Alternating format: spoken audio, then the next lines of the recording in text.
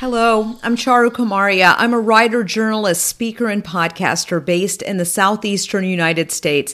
And I started this show after many years of working in newsrooms where stories of the day are boiled down to just a few minutes. I want to go more in depth, talk about the things that we all should be noticing and discussing, and help you understand what the story really is. So let's get started.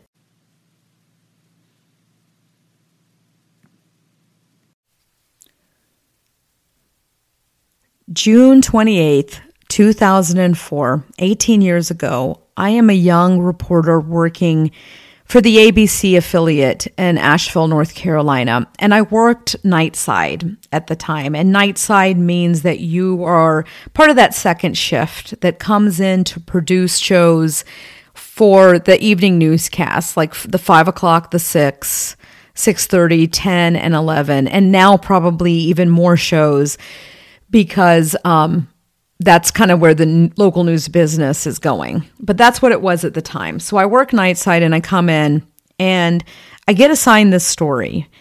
A man, an older white man, has been found off the parkway in Virginia.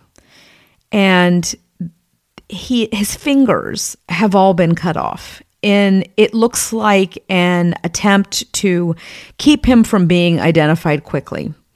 But his name is on his underwear. He had been, and actually it was a diaper, I believe, is what I was told at the time, because this older man had a lot of health issues and he had been in a mental health hospital and he had been checked out by his son. His son was a local doctor in the area practicing family medicine in Fletcher, North Carolina, which this part of Fletcher I actually think of more as Fairview, this more rural community.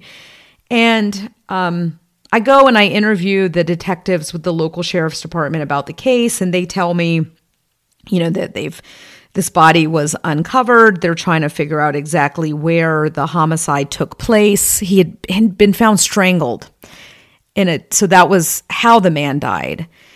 And they tell me that they believe this doctor killed his father, the motive being that he was going in debt paying for his stays at various nursing homes and this hospital that he was at. And that was the motive that they gave at the time. And they told me that he kind of mentioned in the interview that his father sexually abused him, and when they were in the vehicle together, his father attempted to molest him again, forcing his head into his crotch. And remember, this Dr. Gilmer, Vince Gilmer's driving, okay? And they couldn't believe this. The investigators said, there's no way. This guy is just a big, big dude. There's no way that this frail old man tried to do this. And the rest of the conversation with the police, with the detectives, was about where is this case going to be prosecuted? And they were very concerned about who should make the arrest. They had not arrested the guy. They told me all of this stuff off the record, which is really common if you're a reporter. And they said that we don't want to take it on. We don't want to make the arrest in case it ends up getting prosecuted in Virginia because we don't want to have to keep going back and forth. So they were sort of in this jurisdictional fight about who should make the arrest, where's it going to be prosecuted, and the amount of time that it would take away from their duties in the community that they served in there, Buncombe County, North Carolina. So they had not arrested him, but they were very sure that he had done it. And I get my interviews, and then, of course, I got to go talk to the son. That's kind of my job, is to get a statement from Dr. Vince Gilmer. And the detectives are like, no, are you crazy? Like, this guy chopped off his dad's fingers and he strangled him. You can't go over there. And I remember telling them, I kind of have to go over there. That's what I do. That's my job. I've got to go get his statement or ask him if he wants to say anything. And they said, all right, well, be careful. Yeah, we warned you, right? That was kind of the thing that they told me. So me and the photographer get in the news vehicle and we start heading over there. And the police had told me that he lived near the clinic that he practiced at, sort of down the road. And I remember that day I was wearing these wedged heels. So they were maybe 3 inches wedge heels, strappy straps across my ankle. And I remember the photographer looking down and saying, if this guy comes after us, I'm not waiting for you. Those shoes are terrible to run in. You're not going to be able to run away in those, and I'm not waiting for you. And we laughed about it, and I didn't really have time to go get another pair. Usually I carried another pair, but for some reason that day I didn't have anything. Like I usually would carry canes to slip on and off. So we go to this guy's house, and we decided, my photographer and I are not very big people. We're both kind of short-statured and slight, and we had decided to go up rolling, camera on, sound on.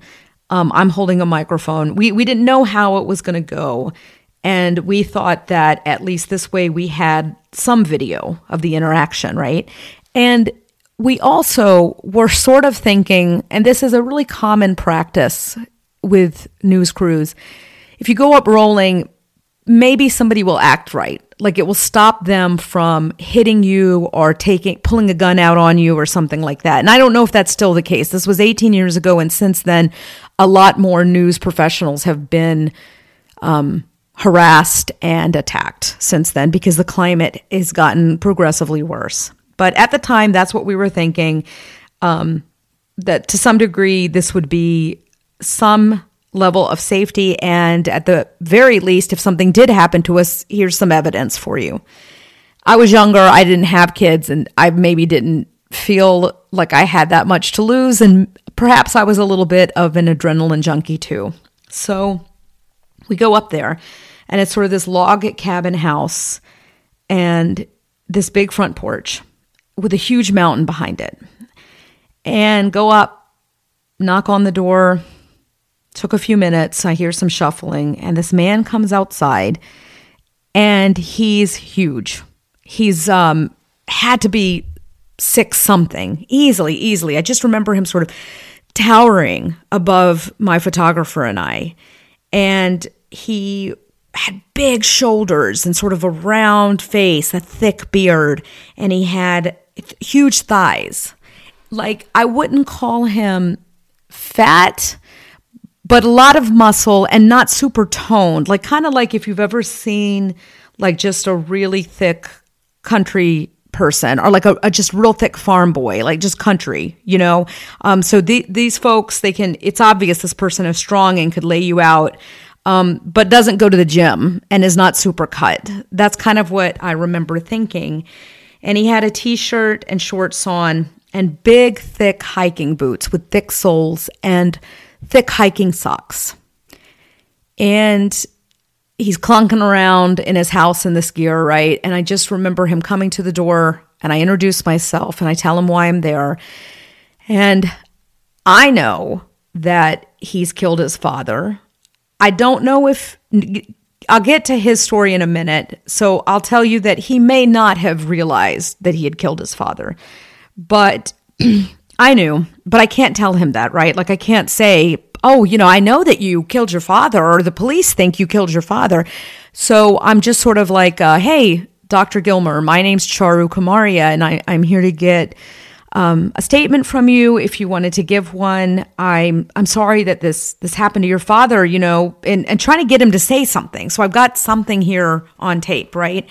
And I remember him, I'm just trying anything. I'm saying that, and I'm kind of telling him, do you have any idea who would do this to your father? And just sort of like, is there anything you want to say to the public? Did they see anything off the parkway that seems suspicious? And he's nodding, like just up and down, and his eyes are blinking like crazy, like just flash, just blink, blink, blink, blink, blink. And I remember thinking he's trying to cry, but the tears aren't coming. And his eyeballs were sort of darting up above him. And at the time I thought that these jerky movements and this behavior was fake. I thought, this guy did it and he knows it, and he's not going to tell me that. So he seemed to not want to linger. He wanted to cut this interaction short. And I knew he was not going to let me mic him and properly interview him. And I did not want to push it, right? Like he hasn't hit me or my photographer yet, and we shouldn't try to provoke him into doing this. So I'm like, okay, well, do you have a photo of your father? I remember asking for that because when you tell a story, particularly in television or film, you need photos or pictures or some video, right? And I remember asking that, and he said no, he didn't have any. And we said sorry for your loss, and we left. I remember a few days later that there was some sort of chase involving him, and it was really bizarre. Like, he ended up being found near a mall in the area. I wasn't assigned that part of the story, so I don't have any vivid memories of that. But I just remember it was like really weird how all of that went down. It wasn't until a few years later that I heard an NPR story on This American Life detailing this case.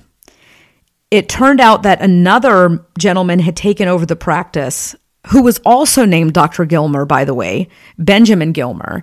And he became increasingly interested in this former Dr. Gilmer and started looking into it, and then quickly realized that the first Dr. Gilmer had something called Huntington's disease, which is this neurological disorder which just destroys you, and was able to piece together like a lot of information. And it was fascinating. And I'll have a link in the show notes to the NPR story. This Dr. Gilmer and I then met, Benjamin Gilmer, the second Dr. Gilmer, met after that story aired. And I had left the news business at that point for a little bit. I had my first child and was out of that rat race. And he and I met, and we talked about it, the case, and we were just like, it's so wild, right? And he told me he was writing a book, and he asked if he could record like our interaction. And that was that. The book came out, and this story has continued to garner like just a lot of press and a lot of interest, because it really shows the failures of our judicial system and our prison system. I've always said that if there's a societal issue that's not being dealt with, animal control, mental health, racial justice, or racial inequity, your law enforcement and your judicial system will likely encounter that problem first. And because that element of society is not right now equipped to deal with it, it won't be dealt with in the best way. And I think that this case really shows that. It's fascinating. It's also tragic. And Dr. Gilmer, Benjamin Gilmer, was kind enough to give me time for this podcast. And so the next 2 episodes of the Story with Charu podcast, we're going to be talking to Dr. Gilmer about his work, what he found, where this case stands now. And this season that I've brought back for just some special interviews that I've been working on for the past several months is really about people having bravery to try something new and to question and to bring up something different, even in very unlikely ways and unrelated ways. And I'm so thankful that these people have given time to be on this podcast, and grateful to be here to talk to them about their work. When they challenge the status quo, or they're standing up for what's right and making life better for somebody else. So I hope that you will continue to listen to this special season. And until next time, I hope that you find something that makes your soul light and happy. You can support this show by subscribing it, liking it, and sharing it with others. And you can also follow the show on Instagram at The Story with Charu. That's on Instagram. It's all lowercase, all one word, at The Story with Charu. That's where I post pictures of our guests. And I also have more fresh takes about current events that we really can't get to in a podcast format, and sometimes just random things from around the globe or just everyday life. You can also find more information about me on my website, charukumaria.com. That's CharuKumarHia.com. Again, that's also one word. And until next time, I hope that you find something that makes your soul light and happy.